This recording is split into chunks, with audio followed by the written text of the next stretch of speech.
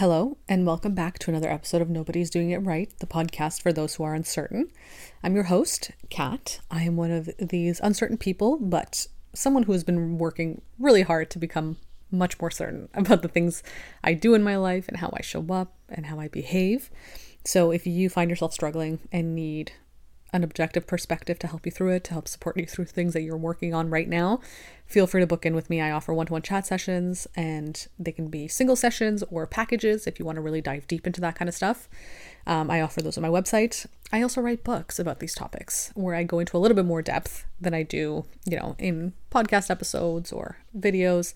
But they are an easier way for you to start investing in the kind of work that I try to put out there, right? Which is very much like foundational work about being a human and how to, show up more authentically and more vulnerably, which I think is some of the most important work to do before, any sort of money mindset stuff or anything like that. I think foundationally, we have to start really thinking about who we actually are and who we want to be, because that is, if you don't know any of that, if you haven't worked on any of that, everything else that you try to do from this point on is moot because there's no foundation. And I've had to learn this the hard way. And it's something that I still struggle with from time to time. I've gotten much better at it. And also creating content like this for people really helps me process my own beliefs and my own, new perspective shifts and all that. And that's kind of what I want to talk about in this episode, actually. The topic is whatever you think you are, you're right. And this is about understanding that your beliefs really are the contributing factor to who you are, right? How you show up in the world. And I made a video about this on TikTok a couple of months ago, or maybe, a couple of months ago, I think. And, there were there was a mixed reception there. Some people were like, yeah, of course, this totally makes sense. And I needed to hear this. And other people were saying this is very dangerous for people who have BPD or any other, neurodivergence. And I totally understand that 100%. I am not somebody who has neurodivergence in any, intense way. I mean, I struggle with anxiety and all that stuff, and depression, but I don't struggle with anything more complex. Not to say that anxiety and depression aren't complex, but I don't struggle with BPD or anything like that, or ADHD. So I understand that, yeah, everyone's brain is different. Everyone's brain works differently. So of course, not everything I say will apply to every single person. This is truly just from my own perspective, my own experience. And so, yeah, I just want to make that clear before we get into this topic, because I understand that people with BPD can have beliefs about themselves that lead to behaviors that aren't always right for them. And the way they perceive the world and themselves can be very skewed. I totally understand. And of course, I'm not like an expert on this. I'm not a therapist or anything like that. This is simply to talk about the fact that at a very, simplistic point, a very simplistic foundational point, what you believe you are based on how you've been taught to think about yourself growing up is how you're going to function in life moving forward, because you will always try to fit into that narrative that you have in your head. So again, this is just from my perspective, I'm not somebody who struggles with BPD or anything like that. But the way that I've experienced it in my own life is that I often, I had narratives in my head of who I was and what I should be doing, what I shouldn't be doing. I'm a creative person at heart. I always have been, even as a child. I'm an only child, so I had to entertain myself a lot of the time when I was growing up. And so creativity and make-believe and all that stuff was what I turned to. And it's where I found the most pleasure and peace. But my family did not really think creativity was a valid or valuable thing to strive for, right? I'm from like a semi-immigrant family. And so, going after work that was more, stable, more secure, more, I don't want to say basic, but, like more the kind of jobs that you would think of 20, 30 years ago as being like, yeah, these are real jobs, quote unquote, right? And obviously everything has shifted now because of the internet.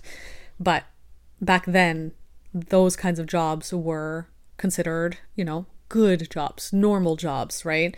And creativity and doing art was considered very difficult to get into, very unstable, not for people that are serious about things or whatever.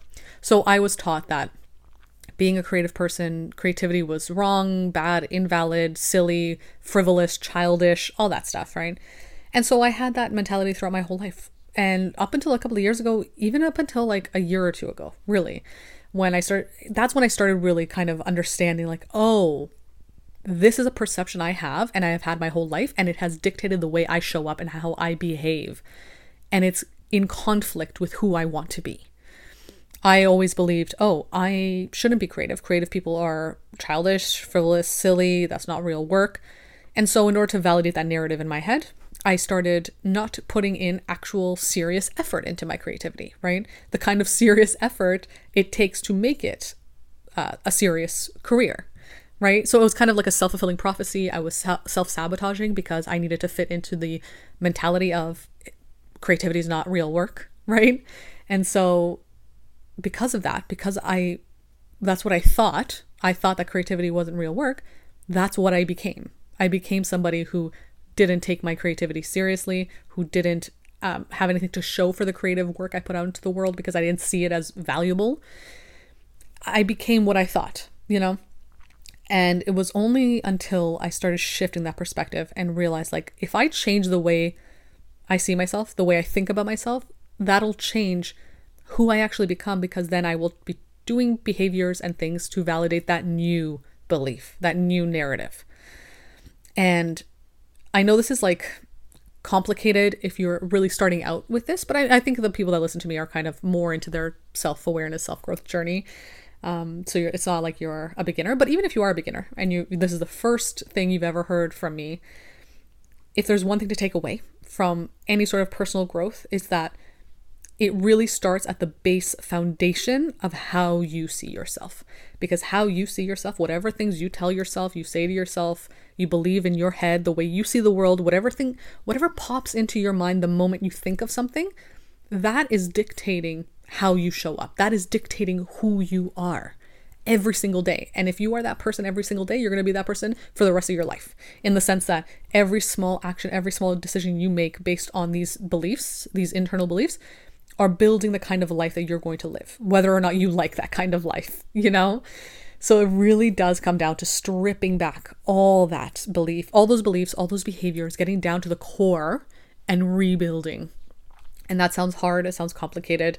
It's definitely not easy. It takes a lot of time. It takes a lot of effort, but it really is simple because you know yourself best. You know what is going on in your head. You know what beliefs you have. You maybe just haven't given yourself the time or space to really look into them because it can be scary. I understand that. Opening yourself up and really having a conversation with yourself and getting down to the nitty gritty of like, okay, let me actually see what I'm saying to myself every day. Let me actually see what I believe about myself. It can be very sad and also difficult, and there's a lot of grief involved in that, because at a certain point you'll realize that the way you're speaking to yourself every single day is not only how you're speaking to your current self, but how you're speaking to your past child self. And that's really sad when you realize that. There is a lot of grief. And I think our egos want to avoid that grief. So we hold ourselves back from recognizing that that's what we're doing to our inner child, right? And this isn't like a moral thing or anything like that. I'm just saying like, that's kind of what you have to face in order to rebuild your sense of self and your sense of identity. And it's not easy. It's really not. It's really sad. Like, I've had many nights where I've journaled about these beliefs and how I've treated myself, the things I've done and what they stem from. And I've cried a lot because I've realized like, wow, I'm actually hurting myself, and I'm hurting this child that has worked so hard or has tried so hard for so many years to turn into an adult that is living a life that is truly authentic. It's very painful. And so I'm not saying this process is easy, but it is simple, really. So if you're struggling with your current life right now as it is, because ultimately, if we talk about manifestation, which I definitely see the value in this topic, but I don't necessarily talk about manifestation that much because that's not the kind of work I do.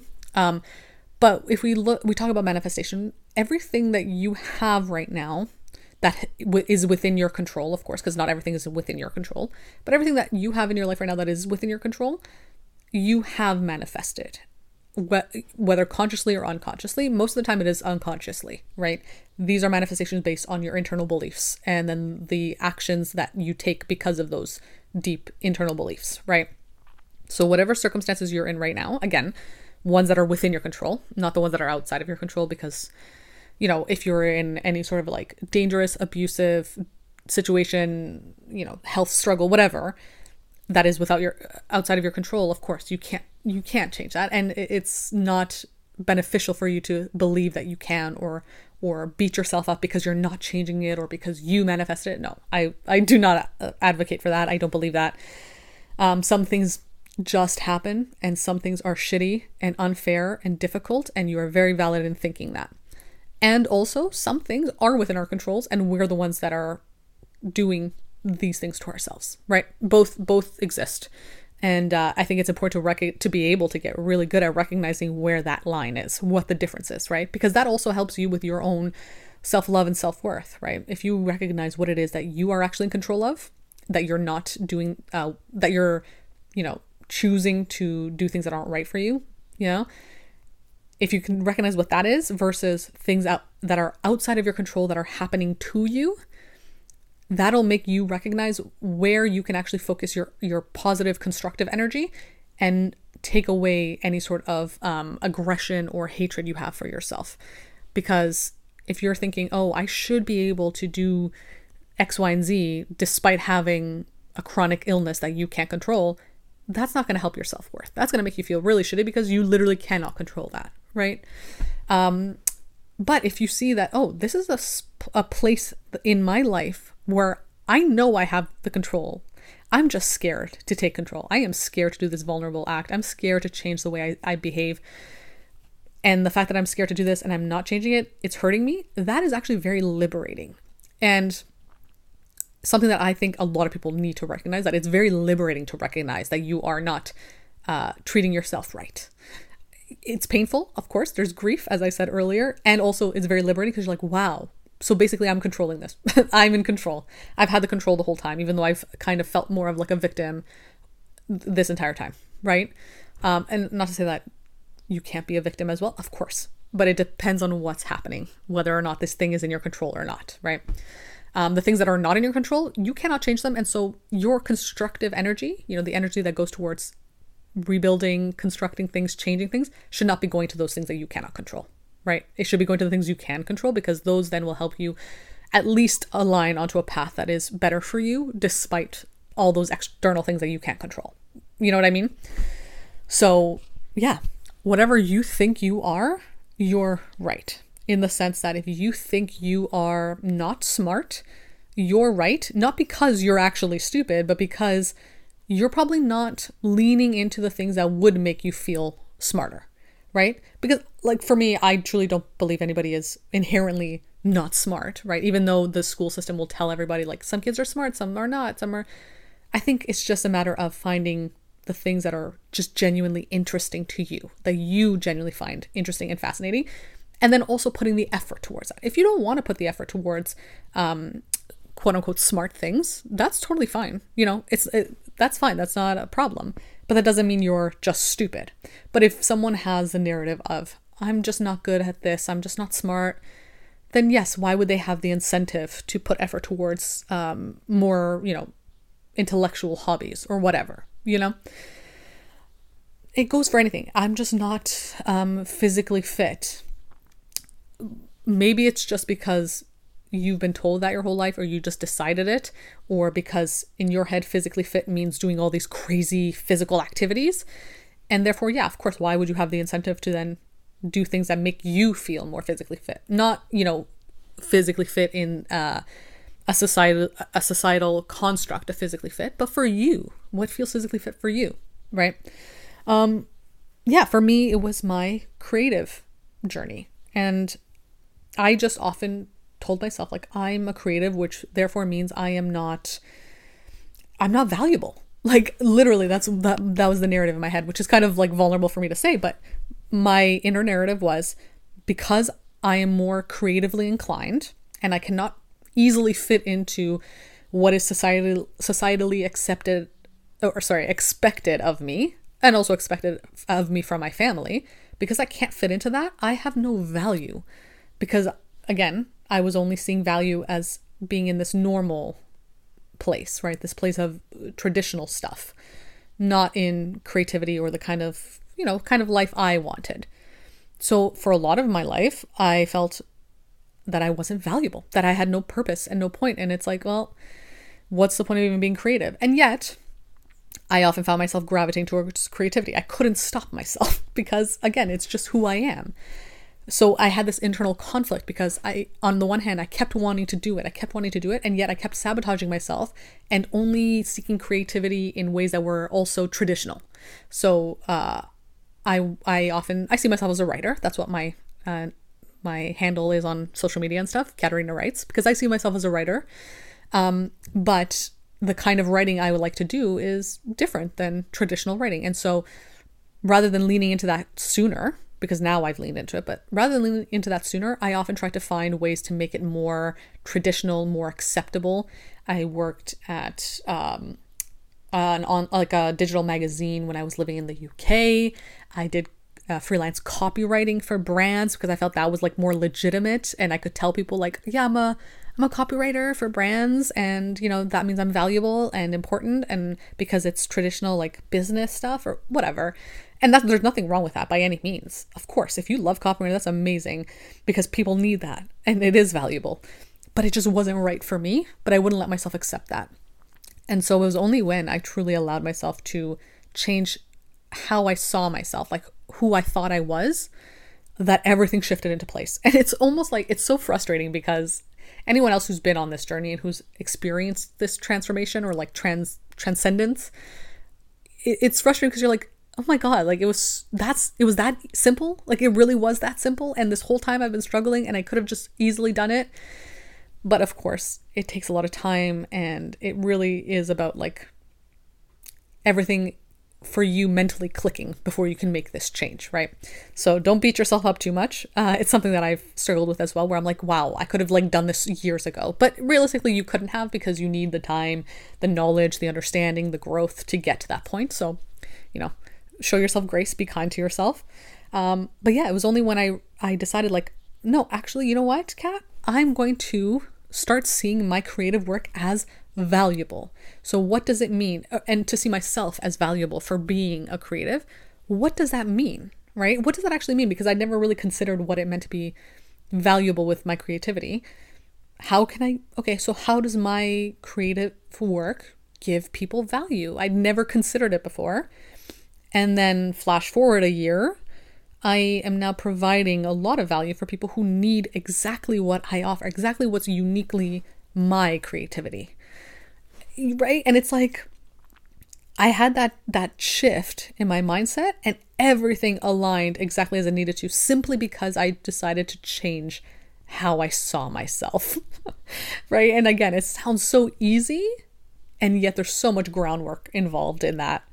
And that's literally what I try to provide in the one-to-one sessions I offer, and in the actual books I write, because I still write and I enjoy writing, but I had to shift the kind of writing that I was doing. And now I understand what my niche is, I guess. I don't want to like brand this, because I see this just as a way of living more than just a business. But yes, I'm running a creative business in the sense that I provide value for people, and people come to me because they need what I offer. And what I offer is what I wish I had when I was younger, right? And it all kind of, it's just like this cool like transcendence of time and space, where I can be the person my younger self needed, and then also my younger self is fueling the information I now have to give to other people who need me, And I just find that so cool. And it all began because I just allowed myself to see myself differently, because whatever you think you are, you're right. So if you think you're not valuable because of what you do or what you like, then you're right. You're not going to be valuable because you're not going to be putting the effort or the understanding towards what it is that you are actually valuable for, like what you can actually give. But if you do think you are valuable, then you're gonna be like, oh yeah, I am valuable. So what value do I offer? You'll give yourself the time and space to actually consider that, because that's your new belief. But if you don't believe that, then what incentive would you have to give yourself the time to consider what value you provide, right? And that's really it. Like, I know, again, it sounds so easy, but it's not easy. It's just simple. And yeah, so if there's one thing I would want you to take away from this episode, is to really sit down and ask yourself, who do I think I am? Who do I believe I am? Right? How am I showing up every day? And ask yourself, is this aligned for me? Is this who I actually want to be? Is this authentic? And what do I actually want from my life? What do I genuinely deep down want? And am I getting what I want? And if I'm not getting what I want, maybe it's because it's not who I think I am. It all kind of ties in together. So I always recommend journaling, talking to people, talking to yourself through voice memos. I do that all the time too. I journal and I do voice memos. It depends on my mood. Talking out loud to yourself can help sometimes. Honestly, I know it sounds a little weird, but no, it really helps to have a conversation like that with yourself.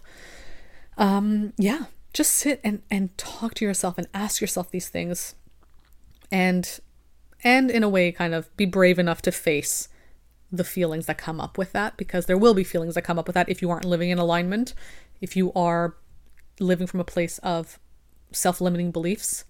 It'll be sad to recognize that, but again, you will, I think, realize how liberating it is when you can recognize that the things that are in your control, you've been choosing this whole time. So yeah, I hope this was an interesting and beneficial episode for you. I hope it offered value. And again, if you want to book in with me, you can do that on my website. If you feel like you're struggling with any of these things, we can definitely talk through them and hopefully give you some clarity. And yeah, I'm working on a new book right now. It's the Self-Worth Handbook. It will accompany my Self-Expression Handbook that I have available on my website right now. So if you're interested in that, you can go find it in the show notes below. I'll have it linked. And yeah, I'll be back again next week with another episode.